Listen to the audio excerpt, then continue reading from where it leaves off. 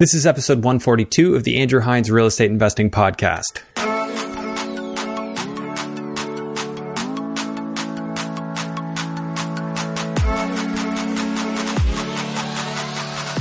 Welcome to episode 142 of the Andrew Hines Real Estate Investing Podcast. Today I have Jeremy Ivany on the show. Jeremy was on the show a little while back, about a year ago, and since then he's more than doubled his portfolio. He is just absolutely crushing it. So he and his partner Taylor, they run their business together where they are focused on Chatham, Ontario, where they're buying units, they're doing perfect BRRRRs, they're adding improvements, pulling out a lot of cash and growing their portfolio aggressively. They're now up to 60 units, and Jeremy on this episode talks about how he never expected to be where he is right now, how he's grown from being the guy that works on his site, doing his own renovation, doing their own management, to now being hands off and not even going to Chatham anymore. So the rate at which these two move is absolutely incredible. I don't think I've seen another couple that it's done it quite like they have. It's just really impressive, and it's always great to catch up with Jeremy and hear what he's doing, how he's thinking, because he's a very creative guy, and he and Taylor have tons of great ideas. So we really dig into that on this episode. Tons of gold nuggets were dropped, so I highly recommend give this episode a couple of listens so that you can soak it all up. Just before we jump into that, please make sure you hit the like, subscribe, and notification bell. Leave us a comment and let us know what you think. And if you're listening on the audio versions, if you wouldn't mind, take a moment and rate and review the podcast on Apple Podcasts, just so more people can find the show. It'd be greatly appreciated. So without further ado, let's jump into episode 142, our catch up with Jeremy Ivany. Here we go. Hello and welcome to the Andrew Hines Real Estate Investing Podcast. I have Jeremy Ivany on the show for a second time. Going to give us a little bit of an update on what he's up to. Jeremy, thanks for doing this.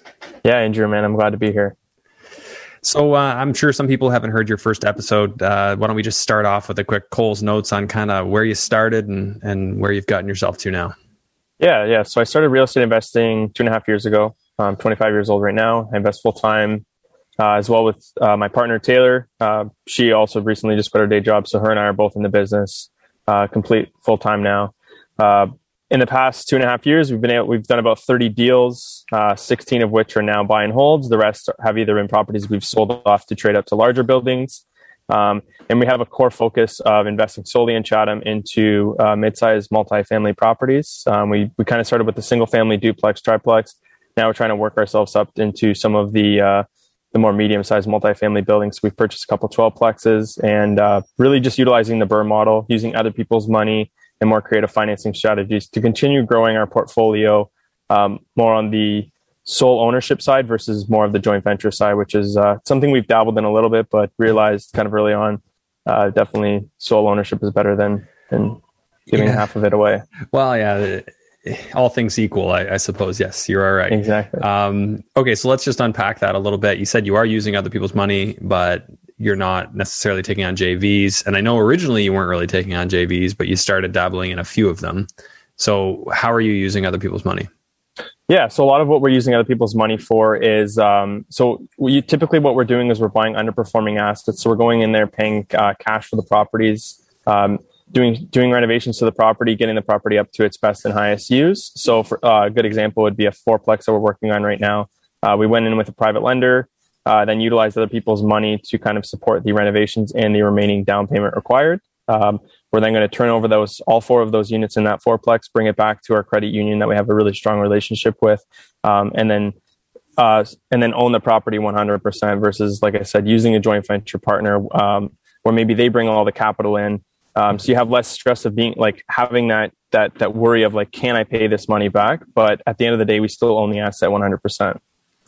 Yeah, and that's going to really pay off long term when you divest of these and you're not giving away half of the value of them. Obviously, that's huge. The only thing I say with JVs is sometimes people bring more to the table than just money, and if that's the case, then it's a different deal, right? Like my business partner, I've worked with him many times. It wasn't 1 + 1 = 2. It was 1 + 1 = 5. So exactly, that's where it gets really cool when you can do stuff like that. Yeah, for sure. And actually, I own a few properties with James Fernandez. Very similar situation. It's not a 1 + 1 = 2 in that situation. It's he's got a lot of really cool ideas, unique ideas, and we can kind of foster that relationship together to actually, grow an asset more than maybe just myself would be capable of doing. So there's definitely pros and cons for both strategies. for Right, sure. absolutely. So your typical structure, are you mostly just promissory notes with these people, or are they doing second mortgages or what? Yeah, I mean, we've done a mixture of everything. Obviously, as investors, it's promissory notes is the gold way. In my opinion, I love Yeah, it's so promissory much notes. easier. So much easier. It's just, oftentimes it's just a handshake deal versus obviously, having to go the second mortgage route, registering it on title, making sure you have enough equity to register that loan on title. Oh, yeah. And then obviously, it could kind of hurt you down the line too, with maybe you want to refinance that property. But maybe that second mortgage is stuck onto there and maybe you don't want your lender to find out, things like that. So definitely try and stick with the promissory notes as much as possible. And especially now we've developed a good brand for ourselves, and kind of seems like people want to just give us money. So it's, yeah, that's what happens, right? You get rolling and people want to lend you money. So you had, I think, like, what was it, 9 properties a year ago when you were on this show, something like that. And I think one of them was a JV, or maybe 2. Yep. So what are you at right now? So we got 16 properties. We've got 60 units. So we've actually doubled our portfolio since last year, and we've actually yesterday we just tied up 4 more properties. So we're going to be adding another 15 or so units to our portfolio, and that's kind of the trajectory we're on right now. We really want to put ourselves in more of a growth stage. So we've tried to. I think last year I was talking about trying to develop our business around what it's going to look like in 2 years, and now we're really taking that into action and thinking. For our kind of outlook in the next 2 years is we want to own 200 units. And we're trying to figure out, like, how does our business operate when we have 200 units? And let's operate it right now like that. And so we're trying to outsource essentially everything we don't like doing, or we're able to outsource to somebody that's going to do it better than we would do, is what we're focusing on right now. Okay. Well, there's a couple of things I want to unpack there. So why don't we start with what you're outsourcing? And then we'll dig into one of these deals and kind of get an idea of what you're looking at and how you're running it. For sure. Okay, so I'll kind of start with what am I not going to outsource, and then I'll work it backwards. So what I'm not going to outsource is raising private capital and sourcing the deals and analyzing the deals. Pretty much everything beyond that is going to be outsourced. So property management is going to be outsourced. We're actually about 2 or 3 more days away from never having to talk to a tenant again, or at least having very limited contact with tenants. We're hiring a VA to kind of help us with social media and kind of just, be more consistent with social media. So starting a YouTube channel just to kind of, teach more people and kind of put our message out there more of, financial independence at an early age is, I think, what a lot of people want. And just trying to focus on how do people get there. So hiring a VA to help us do that.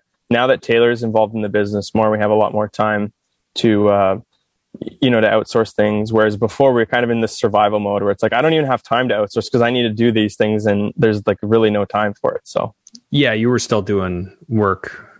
That was 1 year ago. You were in the units, applying your electrical skills and other handy skills. Yeah, for sure. So I don't even do any more renovations. I don't do any more maintenance. I actually don't even really go to Chatham anymore. I probably go to Chatham once every month and a half, 2 months. So really trying to operate my business as if I was in a different country. We're actually going to Costa Rica for a couple months. So I'm trying to really get in the mindset of how do I solve this problem with my phone? And oftentimes you can solve really any problem with a few text messages. And that's what I've realized. Because before I used to really get entangled in the business and think I need to be the problem solver for everything. And oftentimes I can just be the coordinator to solve these problems. And I've been a lot more efficient just kind of operating that way. And the next stage after that is hiring a new coordinator. Exactly, to do that. That's what I get my site supervisor in Sarnia to do. He's the coordinator. I still do some of it, but I try and give him more and more. But I'm starting to realize I'm overloading him a little bit, so I'm probably going to have to, maybe move some of that over to a VA or something like that. Now, that is something I want to dig into more. But you said you're not going to be outsourcing a certain number of activities. I'm guessing coaching is one of those. Yeah, I mean, we definitely don't want to have this kind of coaching business where we have a bunch of people working under us. Coaching kind of just started out of the blue. So I had this student that a student that I'm coaching right now reach out to me, and he said, "Jeremy, I basically want to do what you're doing." And I said, "Well, I've never really done this. I've never really taught anybody how to do this before." And I said, "But I feel like the only way I'm going to be incentivized is if you pay me." So we just kind of figured out okay, what should it cost for the year? And we just kind of mutually agreed on it. And then he started getting a lot of success, right? We were doing weekly calls. He's about 7 properties since I've been working with him. And that's only been 6-7 months. So, I'll chat and then him. beyond that, I'll chat him. A lot of them he's bought off of me, and I've just kind of just helped him navigate that sort of business, right? Because he doesn't have experience buying properties. It's like he came to me with never having a property under his belt. So, and then kind of beyond then, just kind of word of mouth, and then obviously just him speaking to other investors and me speaking to other investors. More and more people kind of get want that accountability, and that's really where the coaching has kind of taken us. But definitely, I feel like a lot more enthusiastic teaching people that really want results. But I think it's more of just kind of a side business, and really at this point focusing on like growing the real estate side of things. Yeah, awesome, man. Okay, so I have a list of questions here I wanted to ask you about. Can we just, before we get off of the topic there about outsourcing, so coaching is obviously something still internal. You're not going to be outsourcing capital raise. Obviously, that's very relationship oriented. Your structure there, are you just paying people like a monthly return and then paying them back their money at the end? So it's pretty easy for them. Okay, and anything else that you're keeping in house? No, I mean, I was actually I was out in a mastermind in Hawaii a couple of weeks ago. And one of the things we focused on is like, what am I actually, like, what are you good at? Because the problem I think a lot of real estate investors have is we jump into this and then we just develop this business that we didn't even know was a business. So we start wearing all of these different hats, right? So, that's kind of what happened to me. We grew so quickly, and then all of a sudden I was like the property manager, even though I had no property management skills. And then I was like the contractor, and I was the maintenance guy, and I was wearing all of these hats, and that's not why I got into real estate. So then I kind of took a step backwards and I thought, what do I actually enjoy doing in real estate? And I like finding properties and buying them. And I think beyond that, I don't really have any sort of connection with real estate. So that's really what I want to build my business around. I want to think, what do I want to do? And then bring on the people that are better at doing what I don't want to do to me, and kind of create something cool in that sense. Okay, so how are you finding these people? And I know property management was a big one. Obviously, that's a big thing off your plate. You guys were using, I think, Buildium before. Yep. Is that still a system that you're going to be on with a property manager running it, or is this all changing? No. So Taylor went ahead and she pretty much interviewed, I think, every property manager that would either return our call or was in Chatham that would do property management in Chatham. We had a big focus on, this is where we're going. Can a company that we're going to hire, can they come with us along that journey, right? So we didn't want to hire a company that, maybe only had 30, 40 units under their belt, and then all of a sudden we were going to give them 60. And then, in the next year when we bring on another 100, can they support that? So it was really difficult to find a company that kind of fit our criteria. But yeah, that was really just like how we're finding them is we're just kind of going through all the due diligence process and making sure like the people that we bring on our team are, kind of fit our core values. So we want people that I want everybody on my team to be somebody I can be like best friends with. I want them to be like people I would invite them on vacation with. I don't want there to be some sort of firewall where it's like, I'm above you or you're below me, whatever the case may be. I want us all to kind of grow together. And I want everybody around me to be in that same mindset where it's like, this is where we're going. Let's do it. So, same with, we're actually hiring an acquisitions person to help us with kind of not really wholesaling, but bringing in more off market properties for ourselves. And when I was kind of writing out what this person looked like, I just thought do I know anybody like this? And I knew somebody like that. So when I was in Hawaii and I kind of had this realization, I know this person, I just called them up and I said, when I'm back in Canada, we need to get together because I have a job offer for you. And it was something I wasn't really comfortable doing, right? I've never actually hired somebody full time and offered them a salary, but I thought now's the time to do this because there's going to be no better time than right now. So. Is this somebody I know? I feel like I might know. No, you don't. You don't. You might know a few other people that I had in mind, but there was somebody, like I said, it's somebody that I think is going to fit our core values kind of as we continue growing. And I want that to, I don't want to have this business where we're always turning people over. I want people to come with us and stay with us and really, make a bunch of money with us. So, well, yeah, that's the interesting part, right? In a time like this where it's never been probably harder to find good help. I mean, although some of the, people getting let go from other jobs maybe can come over. But with all the incentives to stay home, how are you attracting this good help? And that, in this case, I guess you've kind of answered it. It's that there's an enthusiasm about what could happen and how much money could be made. Yeah, I think at the end of the day, you can convince anybody to do what you want if there's a certain dollar figure behind that ask. And I think that's really what it comes to, right? I don't want to pay industry standards, because the person I'm hiring isn't an industry standard person. They're above and beyond that. So I'm gonna compensate them beyond that. So the compensation is really good in my opinion. And the base salary is really good. So that's really, and that kind of goes with all of my contractors too. Anytime they do a project for me, there's always a bonus at the end, whether the job maybe took a little bit longer than expected, because I understand, like, even when I was doing projects, they took longer than expected, but I'm always incentivizing people that I'm not the only one here out to make money. I want everybody else around me to make money as well. So give me an example of how that would, like, what that would look like. You don't have to give any names of contractors, but just like an example of what the structure would look like. Yeah, for sure. So we had a 2-bedroom unit that came up. I was able to move a tenant in one of my triplexes into a 4-plex, and she moves out, I want to say probably like the 10th or 12th of, let's say, July. And then I had somebody that would have rented the unit for August 1st. Now the rent was going to like double. And I really wanted to get this unit done. We had to rip out all the drywall. We had to replace the kitchen. We had to take down some supporting walls and put in some beams. We pretty much renovated an entire unit in 10 days. Wow. I honestly, my contractor would have been able to do this in 2 months if I had given him 2 months. But I said, is there a way where we can get this done in 2 weeks so that I can move this other tenant in and I don't lose him? It was like a AAA+ tenant. So I didn't want to lose this guy. And they did it. And at the beginning of the job, I just looked at everything. I said, what are some of the barriers we're going to face in this job? So I made sure all the material was on site. Everything was there. There was no reason why it couldn't get done in less time. They got it done. So the last day, there was 6 of them there. The last day, I went into the unit and I gave every single person there $500 cash. Nice. Still to this day, they talk about that like it was like a life-changing moment for them. Not because the $500, because they actually felt respected by me. So I do this stuff all the time. One of my contractors just hired a new employee. I was at Home Depot. I saw there was like a tool set on sale. I knew he just had like an Impact, but I knew he needed all these other tools. It was like $199.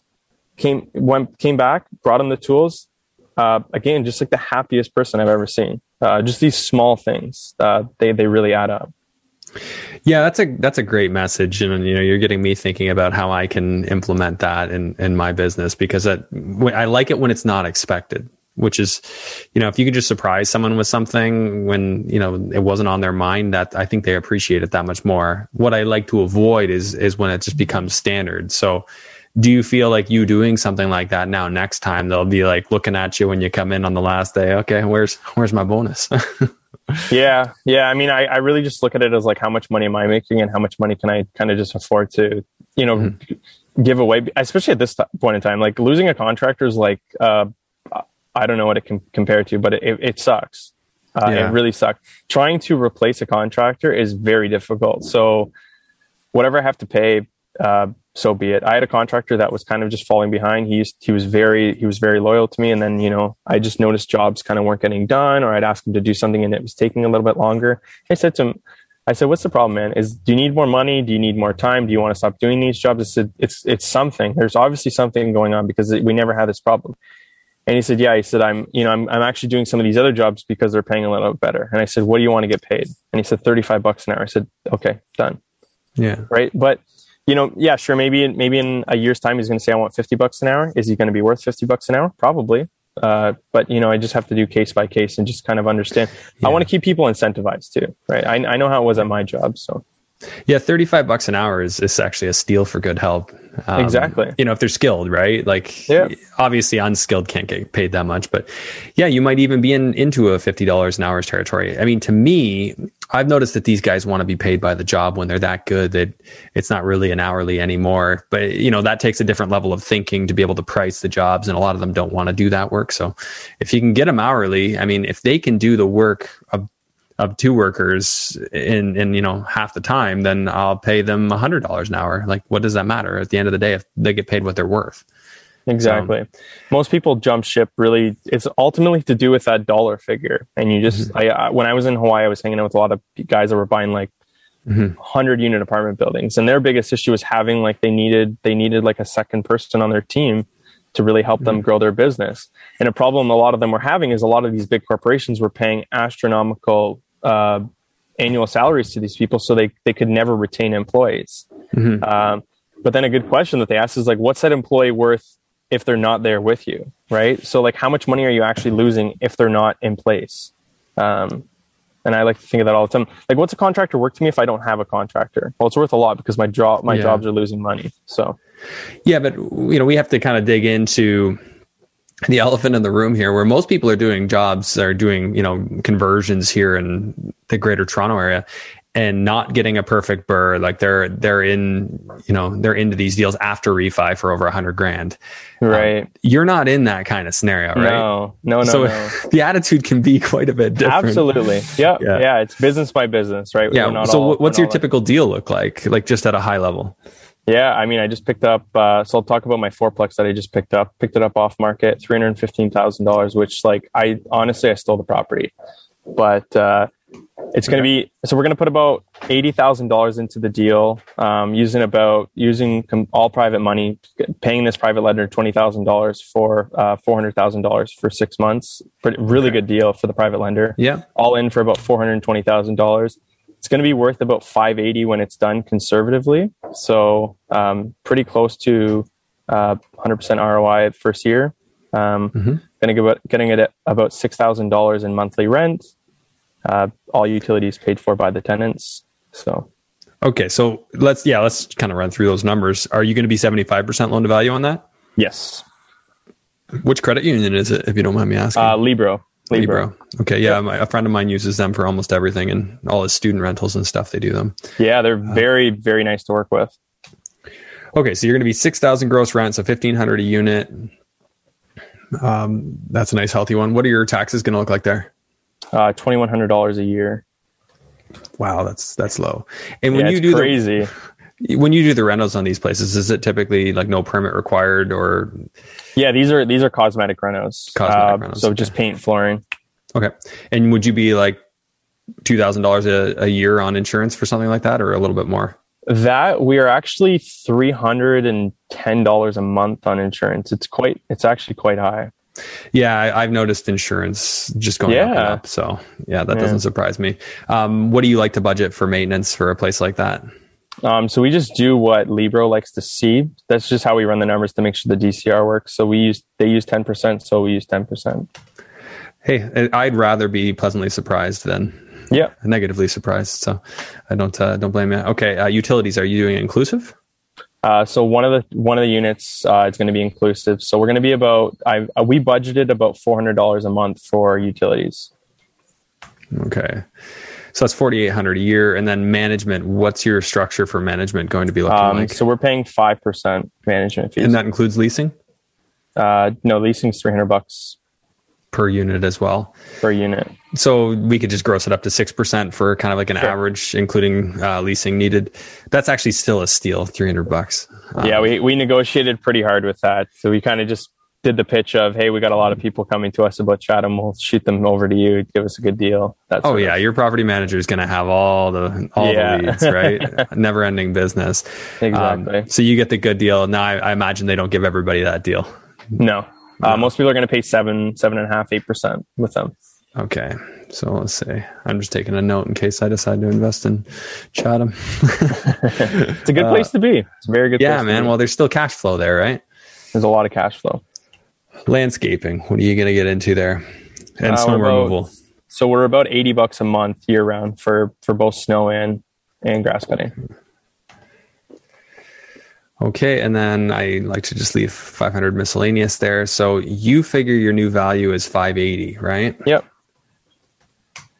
So you're an 8% cap rate there at 580. So I imagine Libro has no issue. So they're probably a 25-year amortization. Yep. 2.75, give or take. Yeah, that's not bad. Like that's one property, and your cash flow is going to be like $1,700. Just one property, 4 units. Yep. So on a per unit basis here, you are $444 a door. What would you say your average cash flow is on your units across your portfolio? per unit, I mean, it's scattered. We have some home runs. We have a triplex that we bought for $170,000, and it's grossing like $5,000 a month. Put about 80,000 into it. Wow. But we're actually going for we bought it for 175. We refied it last year for 320, and we're going for a $700,000 refi right now. We're not. I'm not really sure if we're going to get it, but my appraiser thinks we're going to get it. So we'll see. These properties really do pay you. Yeah. Okay. So yeah, I mean, your net investment on this one's going to be, negative 15,000 after you're done. So you're going to get 15 grand back. So I understand what you mean. Like when there's money in the deal like that, it feels like, okay, yeah, I can spread a little bit of this around to keep my team happy. And I like that ideology. And I actually, that's kind of how I started for the first time in my life. When I did my first, what ended up being a flip, I actually felt like I can actually afford to pay good people. I'd never felt like anything I'd done before, sales related or like little small companies. I'm like, I never felt I could pay help. And this was the first business where I felt like I could. And that's awesome to see that in action. Actually, I had your LTV a little wrong there. Your cash flow is even better. You're like 1,900. Yeah, that's going to be 80%. Awesome. Yeah, that's going to be okay. So this property was interesting. I had to buy actually. So this property came through from a property manager, and so I found the owner, or I was introduced to the owner, and he wanted me to buy his first 2 duplexes. Now I was in the point. This was back kind of, I don't know, May of this year. So I was in a position where I was like, I don't even know if I want to own any more real estate. I was really comfortable with where we were at. But then I found out he owned this 4-plex, and I said, can I buy this 4-plex? And he said, when you close on these 2 duplexes, then I'll let you look at the 4-plex. And but I had already assigned the 2 duplexes to somebody else, and so I was really hesitant when it was closing, because the seller or the buyer wasn't even sure if they were going to close. It was a really messy closing, but then I was able to get this 4-plex. Nice, man. So you're getting them from your property manager. This is the new one that you're working with? No, this is actually just one so this was an interesting one. I had this idea once when I was trying to, like, earlier this year, we were wholesaling a lot. We did quite a bit of wholesaling this year. And I was thinking about it. I'm like, what's the goal? Like, how do I actually get in front of an owner? Like, what's the best way to get in front of an owner? Because Chatham, it's like pretty much all just renters, right? There's not a lot of people that like own properties that live in like Toronto, but they own properties in Chatham, right? So it's not like you can't really door knock and talk to an owner. You can door knock and talk to a tenant. So I had this idea. I'm like, every time I rent a unit, I'm going to ask the person for their landlord's number. Like when they message me on Facebook, I'm just going to say, what's your landlord's number? Okay. And I did this. I honestly only did this for probably like 2 days, and then I got sick of it. But I got like 8 properties just doing this. 8 properties just asking? I honestly, that is how I got, those 2 days are literally how I've got like the majority of my off-market properties this year. Man, because I got so many numbers. I said, yeah, absolutely. You can come look at this unit. Please let me know who your landlord is. And okay. Now, did they just think you were doing like a landlord check? Like, yeah. Yeah. So it's a make sense question. So you get them on the phone and then just ask them, hey, any chance you're looking to sell? Yeah. And then a lot of times they'll spill the beans, like, oh, I want to move because there's a drug dealer in this unit, or the landlord doesn't care anymore, or, the roof leaks. There's so many like things that like tenants will that's gold. Yeah. That's a great strategy. I've heard a lot. I haven't heard specifically that one. And that's, I'm going to try that. It's awesome. It's like, and I've thought about, I tell all my students this now, I'm like, just create like fake units and just get people to message you and just ask them why they're moving. And a lot of times it's like, I hate my landlord. Awesome. Who's your landlord? So, and I mean, similar to, I do a lot of door knocking, and I'll always just say, hey, I own the property like 3 doors down from you. I just need to get in contact with your landlord. Maybe we're building a fence, or maybe we're doing work on the street. I just kind of need to get to, I need to have a conversation with them. They'll always give you the number, but you know what they'll never give you the number for? Hey, I want to buy your house. Give me your landlord's number. And then they're paying $500, and no, this guy's going to make me pay $1,200 or kick me out when he moves in. There's a 0% chance they're going to give you their number. Wow. So, you just have to think like, who am I actually talking to here?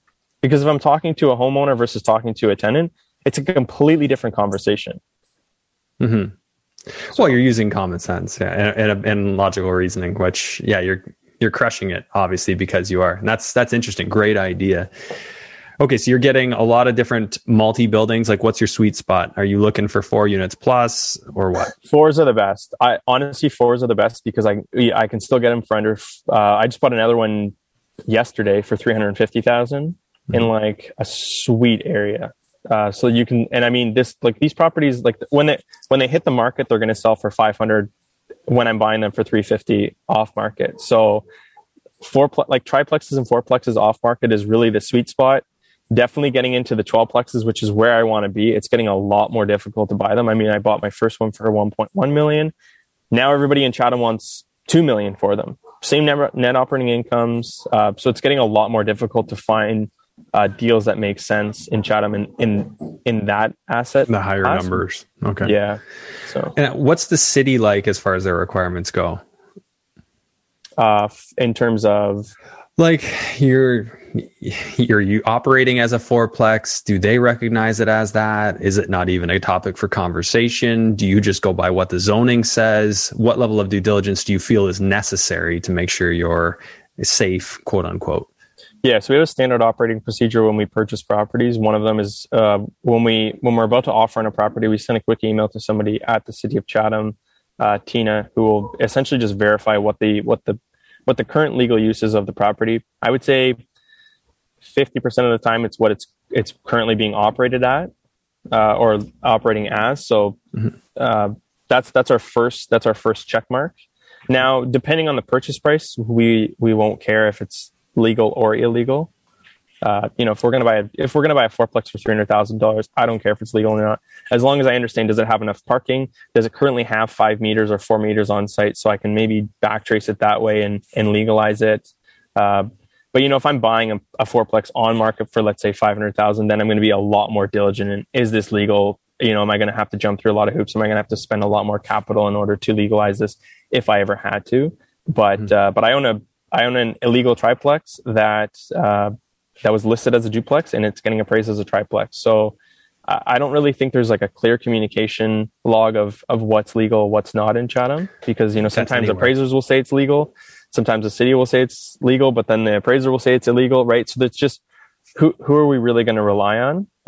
If it's currently being operated as is, I'm not really nervous. I mean, there's a housing crisis. I'm just going to throw this out there. I know a lot of guys that doing this in Hamilton. They're taking stuff that's only legal for 2, closing the permit and adding 2 more units, and then getting it appraised as a fourplex. That's a standard operating procedure in Hamilton. Much bigger city. That. Also a housing crisis. Well, a housing crisis everywhere, right? So your vacancy is obviously quite low in Chatham. Yeah. Is that across the board? Like, people need places to live everywhere? Oh yeah. I mean, you put a 2-bedroom unit up for rent, you're going to get 200 people messaging you in the next at $1,500. I mean, definitely weeding out a few people, but you're still going to get it because there's not much available. If you go on Facebook Marketplace and look at what's available in Chatham, you're probably going to find 3 or 4 units. There's really not much. And so, I mean, when you have the City of Chatham calling you and saying, hey, I heard you're a landlord, do you have anything available? Do you have any properties where you can add additional units? I think you're in a really good market, and that's what we're seeing in Chatham. So they're pro expansion right now. Yeah, I mean, I called them. I've got a bunch of fourplexes with huge lots in the back, and anytime I've called them about adding an additional unit, or 2 of our 5 fourplexes have massive 3-bedroom units on the main floor that I'd like to chop into 2 or 3 units. And both times I've called, there's been somebody that's called me back, asked me to get on a Zoom call with them, look at the zoning map, look at how we're going to make this possible. So they're very like, how can we make this easier for you? Right. So are they open to like tiny homes in the backyard or stuff like that? Absolutely. Yeah. So a good friend of ours, they're actually trying to do some tiny homes, and the City of Chatham's like, tell us what your friends are doing in London, and we'll try and figure this out with you. So they're very like, because I think for the longest time, there really wasn't a lot of investments happening in Chatham. And now obviously people are flooding into the area because land's so cheap and properties are so cheap that there's a lot of money coming in. And I think they're in a situation now where it's like, what do we do? Like, how do we make this work for everybody? So they're on board to help you. So, man, that'd be refreshing. I wish it was like that up around here. Yeah. So if somebody's coming down to Chatham and they're from far away, like what what's reasonably possible for them, not reasonably possible for them as a strategy? Can they expect to get into kind of a perfect BRRRR type scenario if they were trying to do this for themselves, or does that take a certain level of skill that's unlikely unless they're there? Yeah, I mean, I would definitely say perfect BRRRRs are, you can do them all day long. For example, Taylor and I have been very intentional over the last 2 weeks to buy properties. We've bought a lot of properties on the MLS that in my opinion, that are going to be perfect BRRRRs. I just bought a single family house for $140,000. Going to put about $40,000 into it. It's going to refi at about $280,000. So like perfect BRRRR. There's these deals all day long. I just bought a duplex last night for $220,000. Going to put about $50,000 into it. It's going to refi around $350,000. So I mean, you're getting really close to perfect BRRRRs all day long on the MLS. Yeah. I think it's just being very intentional about knowing the numbers on the back end, right? Because for the longest time, you'd buy a duplex and you're like, nothing's selling that's actually done up nicely. And so there aren't good comps, where now there's a lot of very good comps, right? Investors are coming in, flipping over these duplexes and putting them right back on the market, making very good margins. But then for investors like myself that are keeping them, we've got really good comps to support the projects we're doing. So I would say realistically, all my students are doing it. And I'm always happy to help more people get into the market and do them for themselves. Okay. So. And your students are people that don't even necessarily live in Chatham, or? No, I think the closest one's maybe an hour and a half. So, I mean, we're kind of we're really doing this as like, really what we try and teach is how do you develop a business out of this? So it's not being that the boots on the ground all the time. It's like trying to do this, while you still have a full-time day job. So a lot of it's virtual and a lot of it's, just as long as you can connect with a good contractor, a good realtor, a lot of things are kind of set in place for you. So, now that's the challenge, right? You say that the contractor is the hardest part. So if you're bringing all these people into Chatham, I'm sure the contractors there are already in quite high demand. Is that the big hurdle for your students to find their contractors? Yeah, I would say so. I think even for myself, sometimes contractors are difficult, right? I have a team. I have 3 different contractors I work with pretty much full time. I think on any given day, we've got about 10, 15 people working for us. So there's a lot of demand for us ourselves. Obviously, people coming in, they want to know like, who's Jeremy using? I want to use your realtor. I want to use your contractor. Where in the beginning, I was very open to that. And now I'm very cautious about who am I giving names out to. Essentially giving out no names in terms of contractors at this point. But you know what? Everyone has been able to overcome that obstacle. I think a lot of times that's just like what we're told, right? Contractors are very difficult to find, which they are, but this isn't it's not a very easy business if you're trying to grow aggressively. So you're going to face some sort of hurdles anyways. It just happens to be contractors, but right. And I imagine you don't really try and push with a contractor until you've had some sort of a test run with them. Like they've shown you that they're reasonable in their rates, their bills. Like how do you approach that? Because I've always been a bit of a control freak, and probably to my detriment, not wanting surprises. That's why I've always acted as my own general and then just hired the subs, but that's time consuming too. And there's a lot involved. So if you're hiring general contractors, are they giving you firm pricing? Are they giving you a range? Are you okay with that? How does that typically look? Yeah. So on the pre-buy, part of our standard operating procedure on the pre-buy, it's usually just a budget. Where are we going to be at? So when we close on this thing, and I always want them to go high. And then we kind of dig into the numbers if I do get the property, things like that. Now, when we're doing projects, it's actually kind of project to project. So we're renovating our house right now, adding a secondary suite in our basement. That's all just time and material. So because I knew like there's no like me and Taylor are gonna change our mind so much. There's no way you can quote this and we're not gonna have an argument about it. So just time and material. What do you feel like you want to get paid? Now in Chatham, on the joint venture side of things, it's always hard quotes because I can't get my joint ventures a surprise. Like it's going to be 20,000 and now it's 35,000. Now for my personal stuff, I've used the same contractors. Like my main guy, I've used him since day one. He was the first person to ever do a maintenance call for me. And now he's doing full blown renovations for me. So I'm not really jumping contractor to contractor. And we kind of have this figured out, like what's a one bedroom going to cost when we have to gut most of it. What's a one bedroom going to cost if we're just, doing flooring in a kitchen? Like we kind of have these numbers figured out. So, maybe one's going to go 15,000, one's going to be 17, but we're always in that price range. And okay. So a partial gut, 15 to 17,000 for a single unit. Yeah. Exactly. And that could be a 1, 2, 3 bed. Yeah. A lot of them, I've actually, I've renovated 1 3-bedroom, but there's really not a lot of 3 bedrooms, right? Because we're buying a lot of these converted dwellings where you're just trying to squeeze in as many units as possible. And so usually you're just getting small 1 beds, maybe some 2 beds here and there, but we have that sort of figured out. But actually we're using, for our 12-plex, we're using a contractor that does very high volume. So he does actually a lot of apartment turnover. Yeah. So with him, it's hard quotes. But for him, it's just speed, right? He does these 2-bedroom units in like a week, which is like, whereas like my guys would do it in like 4 weeks. So obviously his price is going to be a lot more competitive than my other guys, but the quality is going to be diminished a lot. So, and are you usually typically providing your own materials in these instances, and then these guys are just quoting labor? So we have a standard material list procedure. So it really just details every single thing we order. The same cabinets, flooring, trim, hardware for fixtures, everything. Layout wise, are they just copying what's already there, or they're reusing the same cabinets? I don't think I've ever used the same cabinets. So you just switch the cabinets, but keep the layout more or less, usually? I would say there's very few times where we'll take out a wall. Sometimes we've got like galleyway kitchens, so we take out that galley wall so that at least the kitchen's kind of opened up a little bit more. But everybody's kind of on the same board as that. So anytime that we introduce a new contractor, they have a list of all of our previous projects, so they can see like, okay, this is how Jeremy does these renovations. And then even with our standard list of renovations materials, for flooring, you call Rachel at this number. This is how you email her. This is how you pay her. And this is the exact flooring. This is how much it is per square foot. Same with the tile. Same with the kitchen cabinets, right? Like, hey, this is who you call. So it's essentially like I've replaced that duty now, right? So I spent probably 4 or 5 hours on this list.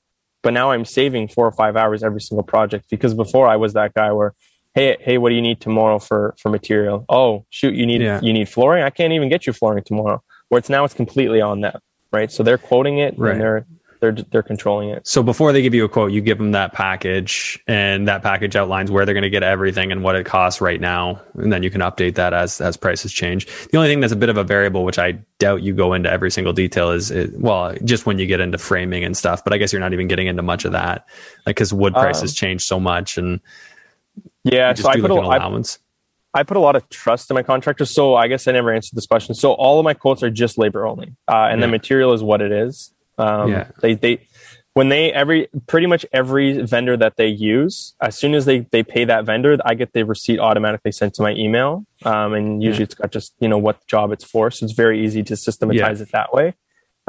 Because I don't want to waste, 2 contractors' time saying, quote out all the material you need, all the baseboard, all the doors, all the trim, call the places, figure out what it's going to cost roughly. And then they get screwed on the back. And especially with sometimes you buy a door, it's $100, and then, you go there 3 weeks later and you realize there's a huge shortage, and they're, trying to charge you $150 for that same door. So, generally what we're doing, just labor only.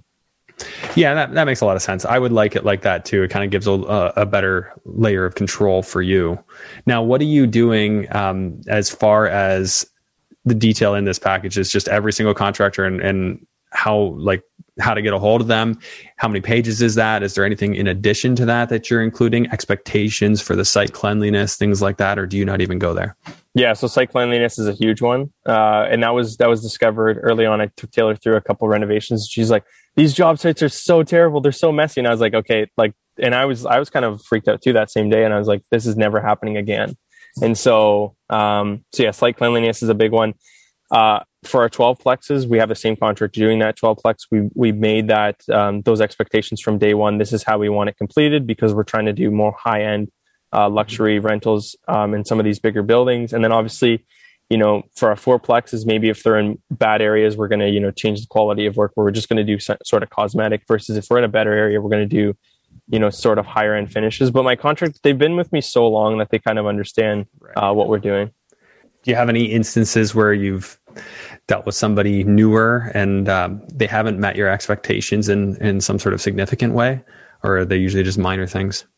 Yeah, I would say minor things. To tell you the truth, we've never really had a truly difficult situation with a contractor. I'm a pretty easy guy to get along with. I think I attract good people around me. And so with that, I've used the same contractor since day one. I've naturally just contractors have actually come to me and said, "Jeremy, I want to come start doing more of your job." So I've just attracted kind of cool people around me. I mean, I had a plumber a couple weeks ago, like a plumber that I've used honestly since day one. The amount of beer cases I bought for this guy, the amount of tools I bought for this guy, like just really incentivizing him. I'm like, I think I'm like his best contractor to work for.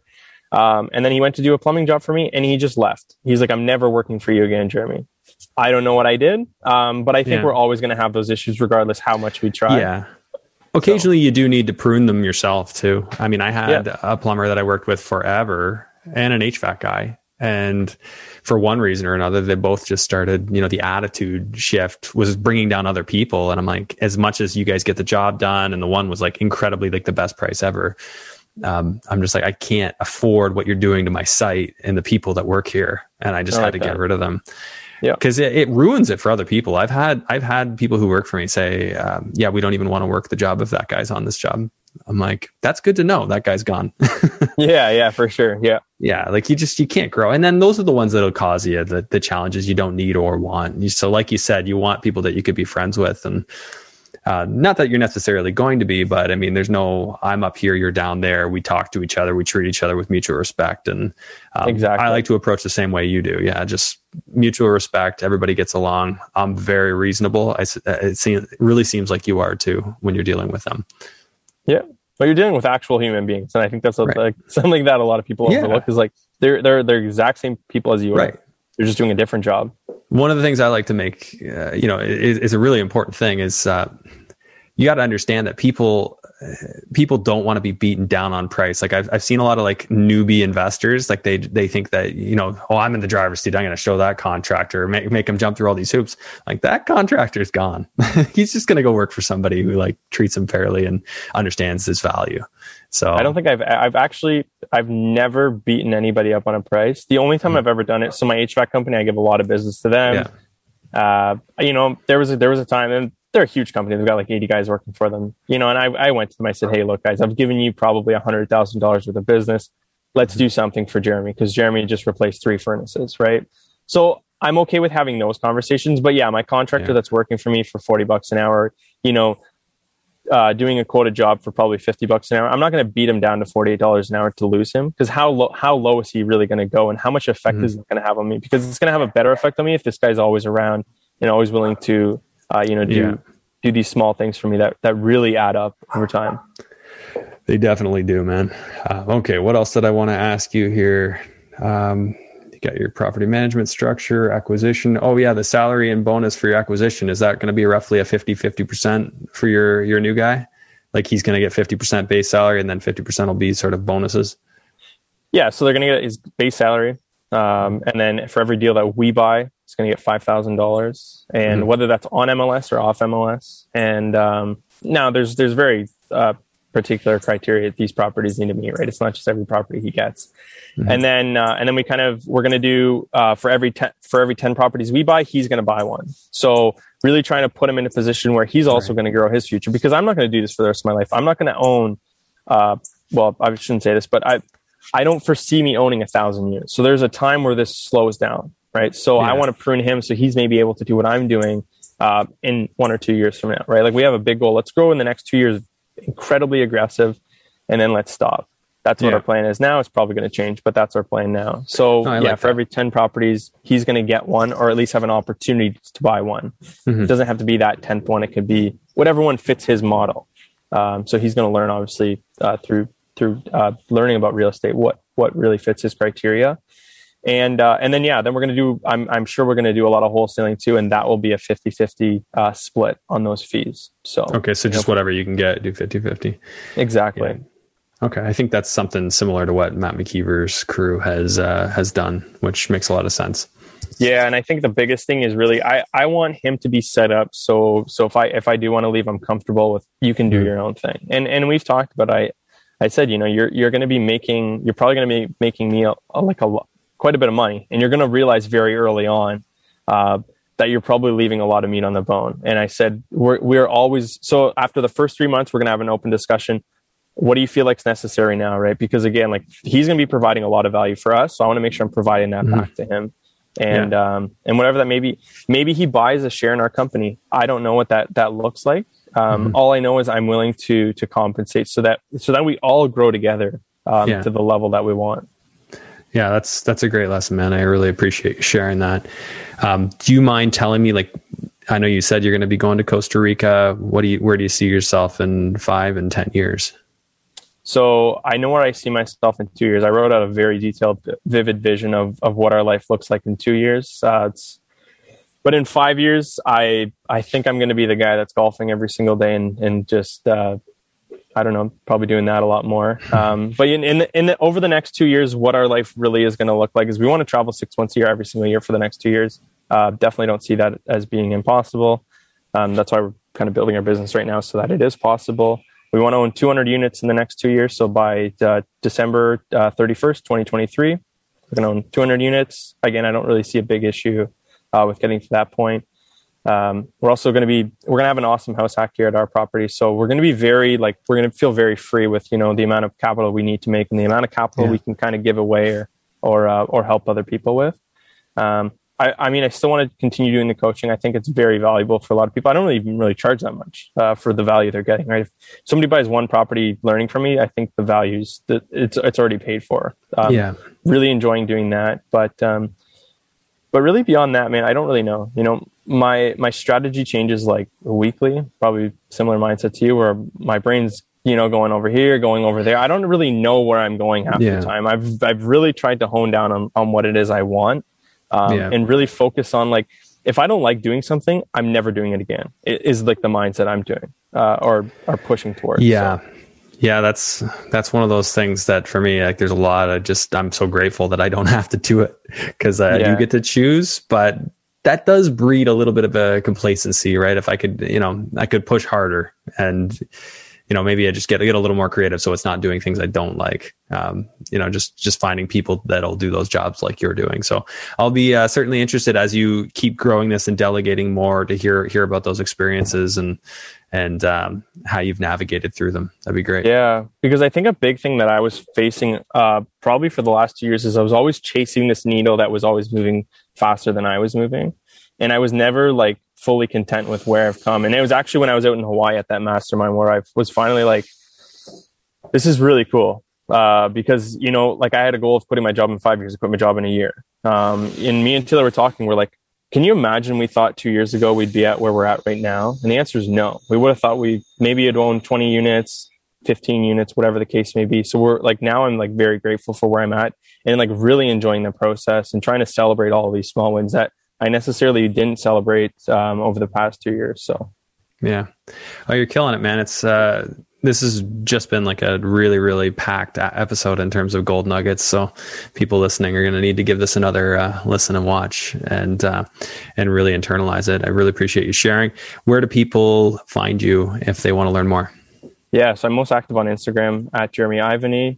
Shoot me a DM and watch my stories every single day, trying to give inspiration to everybody to reach the goals that they're really trying to go after. So, well, good on you. All right, buddy. Really appreciate it. Any parting words of wisdom before we send off? Yeah, take action. Seek advice from those doing what you want to do, and never take no for an answer. Oh, I like it. All right, man. That was great. Thanks again. No problem. Thanks for tuning in to today's episode. Please make sure to share this episode far and wide. Help it help more people. I really appreciate you tuning in. Thanks. I'll see you on the next one.